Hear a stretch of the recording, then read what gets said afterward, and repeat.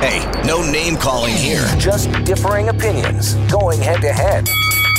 With Counterpoint. Here's Alex Pearson on Global News Radio.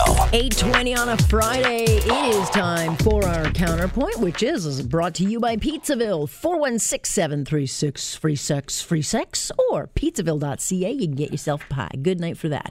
We got our Counterpointers in and ready to go. We got Anthony Fury, who you can read in the Sun Post Media. Hello, sir. We do, and you can, and here I am. Happy Friday. We got Bob Richardson, Senior Counsel over at National Public Relations, and I haven't had both you guys in for a while together with me here, so I'm happy to have you. Greetings and salutations. All right. Let's start with the obvious, because everyone's excited about it. Maybe everyone but you, Anthony. I didn't say I'm not excited. I asked the question, does it even matter if Toronto wins the final? Because, yeah, we took game one, and I think a lot of people think, okay, we've got the trophy coming home. But this is a really tough team to beat. I think in game two, we'll probably see a whole different team. But we're getting a lot of love. Even the Warriors, who are supposed to hate us, even they have a hard time saying anything bad about us. The Canadian fans are so nice that even when they're harassing us, they do it in a very polite manner. I mean, it was the nicest heckle ever. It's like a boo. I hope you have a terrible day. It wasn't no cuss words. Wasn't anything like that. I appreciate that. I appreciate the respect. Thank you, Canada. Of course, we apologize for everything. But Bob, Burns. Yeah, there you go. But Bob, either which way, and I know we all want to win, but maybe I'm being too Canadian. Isn't it just great to be nominated? You're all winners. No, it would be great to win. And I was one of those fans who was sort of reluctant to say, geez, we could win this thing until the end of the first game, and I think we can win this thing. So I think it's fantastic. I think it's great for the city. The franchise is terrific. The games have been amazing. Yeah. So I think it's great. I think it's one of the best things that's happened in a long time. And you know what? It's also brought a lot of people together, and that's fantastic too. I know. It is really, that's how I look at it, Anthony. It's been a lot of fun watching the team. They're really good. And I know nothing about basketball, but they're fun to watch. Everyone likes each other for a few minutes. And the businesses here are doing unbelievable. And they need this. And we had this longest winter ever that only finished 72 hours ago. You know those times like a few weeks ago when you look out and it would snow for 3 minutes? You're like, what is going on? So it's so nice to have something where people are just getting out and doing stuff. And it's like, here's summer in Canada. Let's party on. It's great. Yeah. Well, but as I said, Bob, I just jumped on the bandwagon. It's not supposed to be stressful, and I find this all very stressful all of a sudden. I'm like, why am I stressed out? I don't care. It's the last 7 minutes I find are the most stressful period of time, which, by the way, also last an hour. Yeah. Those are the most. That's the most stressful time of the game. But so far, it's been absolutely fantastic. So let's go. Yeah, my husband was like, I was like, well, there's only a minute left. They've won, and he's like, no, a lot can happen in that last minute. Minutes can last forever, and I'm like, I don't know about that, but we're talking basketball.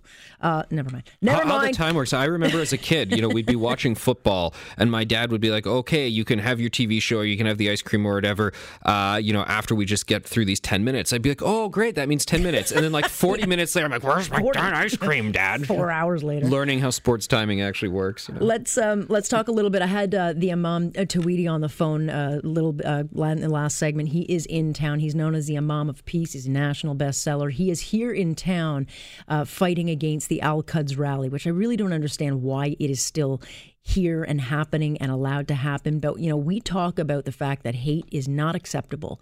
And yet this weekend, this completely anti-Semitic festival rally is going to be taking place on Toronto's streets. And I asked the Imam who's here fighting for this, what is the biggest danger? Here's what he said.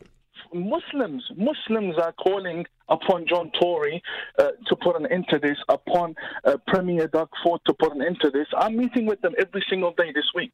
But it seems that, they're ignoring the Muslims. Muslims themselves are concerned that so many radicals are coming out chanting for the death of the Jews. There are Muslims that just broke bread during Ramadan with the Jewish community.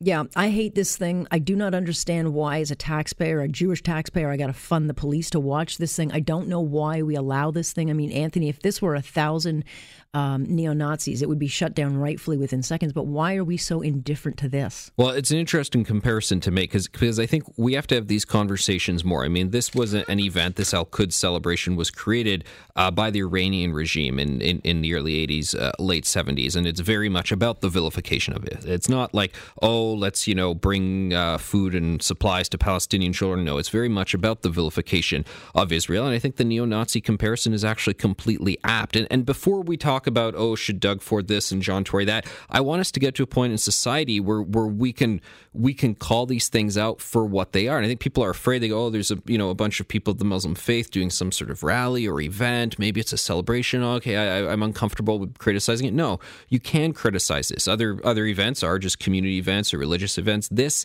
is what it is, and it is, I think, shameful for a person to make the choice to go to this event. Yeah, and that it's on the public streets. I mean, Bob, I would say this. If there were Jews out there chanting for the death of whomever, I would call that out too. It's just, you can't have an honest conversation about ending hate if you're allowing certain groups to carry it out. I completely agree with you. I don't understand why this continues to go ahead. I know it's been moved off of government property. If I remember, it was in the Queen's Park. It's gotten too big for it now. a couple of years ago, but there's no excuse for allowing this to go ahead. It's based on hate. It's based on hate towards one group of people. We don't even have to get into the religions or faiths or whatever. It's an event that's based on hatred towards a group of people. That should be enough to say enough and to end this. Yeah. All right. Well, we agree to all agree. What's wrong with you people tonight? What is wrong with you people? Yeah, we'll get into it. Give us a few minutes. That's a pretty easy issue. Next. Well, you would think, Bob, but it's become so normalized. Things like BDS and all the rest of it. It's so normalized. I don't even know if people understand what they're seeing, and that's the danger of it. It's that we look away, and if we do, we're doomed to repeat these mistakes of history, and that's my big concern. Let's talk about beer, okay? Because we're always going to talk about beer. But Doug Ford is responding to the Beergopolis' comments that the Premier is bluffing. Well, here is the Premier's response to the beer companies. Test me out, and you'll find out if I'm bluffing or not. We're going to give the people the convenience to walk into a store and buy a case of beer. And, this is coming up a weekend. I look at all those guys, they look as thirsty as anything over there for a nice cold frosty. You go out there, you grab that cold beer, and zoom. And zoom, Bob, and zoom. There you go. Well, he says he's not bluffing, all right? Your takeaway from this? Well, despite the weirdo obsession with alcohol that this government seems to have, which I don't quite get, look, I don't think the Premier's entirely wrong on this one. I've got lots of friends at Molson and Labatt's. They're good guys, and they've been by and large good corporate citizens over the course of their life. But I bet you they got a good box at the finals at Scotia Sooner. And I can assure, I've sat in the box before. I can assure you they have. So they're in good shape. They're good folks. But at the end of the day, this was. When this whole thing was cooked up, they were all three of the firms were local domestic firms. They were brewing tons of beer here in Ontario. They were employing tons of people in Ontario. They were putting tons of money into community programming in Ontario. And that's simply just not the case today. There's been significant comebacks in all of them, and the three are owned by multinationals.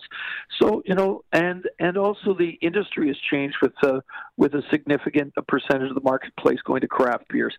So with that, it kind of does make some sense to open it up. Is this the best approach? It's kind of like everything with this guy. It's sort of like a hammer over the head. But opening it up and making it easier to get a beer makes some sense. I tried to buy a 6-pack at Loblaws a couple of weeks ago. It was at the last thing the person was to check in. Well, she wasn't 18, so she couldn't process it. Well, Bob is buying liquor from minors. I mean, the there you stuff go. you learn on a Friday Bob night. Richardson buying from underage people. There you go. Attempting to buy, I guess, would be the way I'd put it. I thought you were going to say she asked you for identification. But that is pathetic. Yeah. It is pathetic. It is annoying as a customer, as a consumer. And, it's stuff like that pushes people like me into the blow the doors open category. Yeah, there you go. But it's a lot of political capital, Anthony, for Doug Ford to be, because it's overshadowing everything, it is a distraction. But again, I don't think it'll be until a deal is done and we see the numbers where people will actually decide on this. Well, it's nice to see it finally being done, because it's one of those common sense issues that we've all agreed for years, for decades, really. Like, what is this all about? And he's deciding, okay, I'm going to go ahead and do this. One issue, and a few lawyers in Ontario and professors in Ontario have written papers about this. And I wrote about it when it came to the feed-in tariff, the FIT programs, and various green scheme contracts that I thought were not legitimate.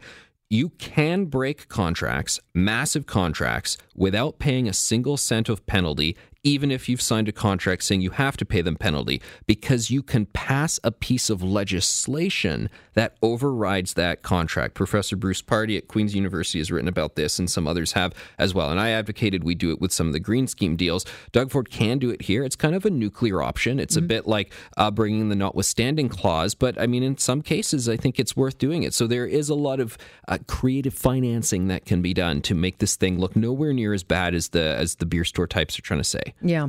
All right, let's pause there, because we'll pay for some things with our commercials, and then we'll dive into the fact that we're apparently getting garbage back is a success story. We'll talk about that coming up in just a minute. This Counterpoint brought to you by Pizzaville. 416-736-3636 or pizzaville.ca. It'll make you happy. Go over there now. We'll be back here with Global News Radio right after this. Hey, no name calling here. Just differing opinions going head to head. With Counterpoint.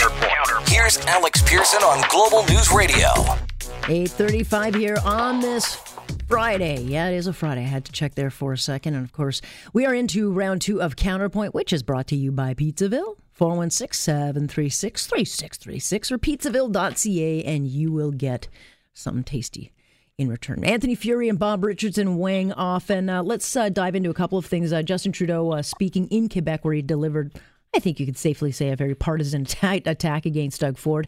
This was at the conference of the Federation of Canadian Municipalities, and without question, he's going to be campaigning against Ford, which is very easy to do. He's easy to vilify, and he has to, because he's got to win over the 905, which is absolutely crucial if he wants to maintain power. But here's a taste of the message that Trudeau was delivering today.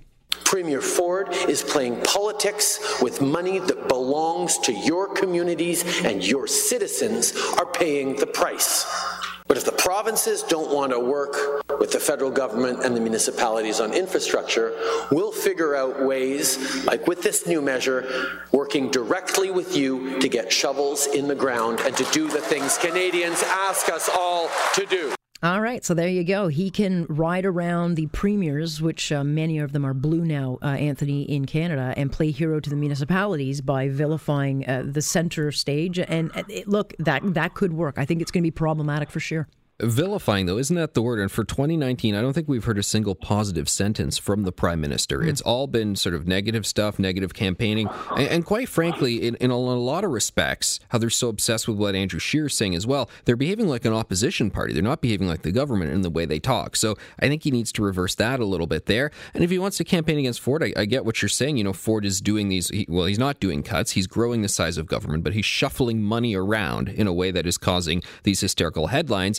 And I mean, as I've been writing, and Ford himself has been complaining that Toronto Sun columnists are writing about this, he needs to do more on the budget and do more to deal with the deficit. I think he needs to own it more. And part of the problem, and we talked about this last week, and I think Bob and I were in agreement that there doesn't seem to be a plan. He's just kind of randomly shuffling money around here and there with this program and that. I mean, know what you're going to do, know why you're doing it, do it, plant your feet firmly, and then explain why you're doing it, argue for it, fight for it, instead of this stuff where they run out, we're going to do this. Oh, no, we get scared. Okay, no, we're not doing it anymore. I mean, Ford's got to win this battle then against Trudeau. Right. And so therefore, though, Bob, the noise is going to just continue to grow, because by the time the summer election and the campaigning is kind of in full throttle, you're going to have the education unions and all the public sector unions making a lot of noise, because the province is going into negotiations with them. And so this could work for Trudeau, because he's going to be writing a lot of checks. Well, the reason it's going to work for Trudeau is this has been an inept buffoonathon for the last year. That's why it's going to work for Trudeau. If this guy was governing... He's had his own buffoona magic, if this guy was governing properly, he wouldn't be at minus 53% in terms of his personal approval rating. The reason is they have no plan. They're spending more money, $14 million more a day than Kathleen Wynne did, and they're delivering less services. The bond rating agencies, by and large, think it's a circus too as well. So we just got an upgrade. We didn't get an upgrade. We got the same thing as we got before, and we got a downgrade from two of the other agencies, but I digress. Anyways, the point here is good for him.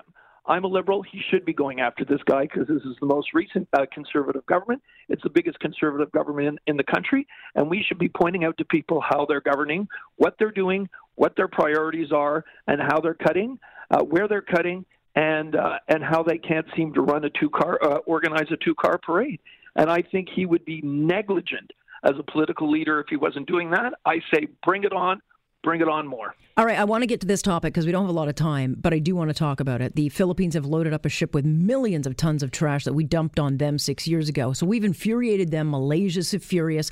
And Catherine McKenna tweets out, and hard not to laugh at this, quote, "Anchors away. The containers of garbage have departed the Philippines and will arrive in Canada in 4 weeks, where the waste will be turned into energy that will power homes in British Columbia." And there's exciting! There's a big ship in the background of that tweet. And Bob, are we supposed to celebrate this as a victory?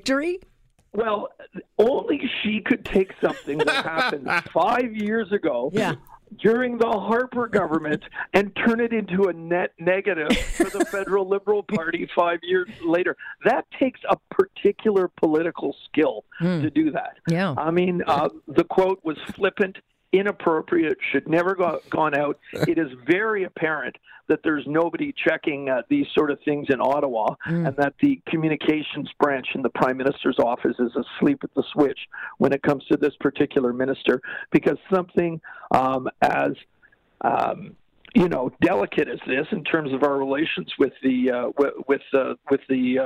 government of the Philippines, shouldn't have been treated in this manner. It's just political ineptitude. Yeah, I mean, look, Alex, there are thousands of pounds of full adult diapers that have been festering in the heat in the Philippines for 5 years. They are now coming to Canada, and Catherine McKenna is excited at the prospects of turning those diapers into green energy. It's exciting! I leave it at that. I leave it at that. BC loves its ships. What's that? You can't make this up. No, I know. I know. After kissing the cod in this, it's been a tremendous week. Let me just say. That cod. All right, guys, I got to leave it there, but I always thank you for your Friday contributions. And go Raptors, go, Bob. Let's go. Let's go. All right. Hey, by the way, if you get that invite to the box, I'm free. All right. I don't hate the multinationals that much. I could change my tune very rapidly. Yeah, exactly.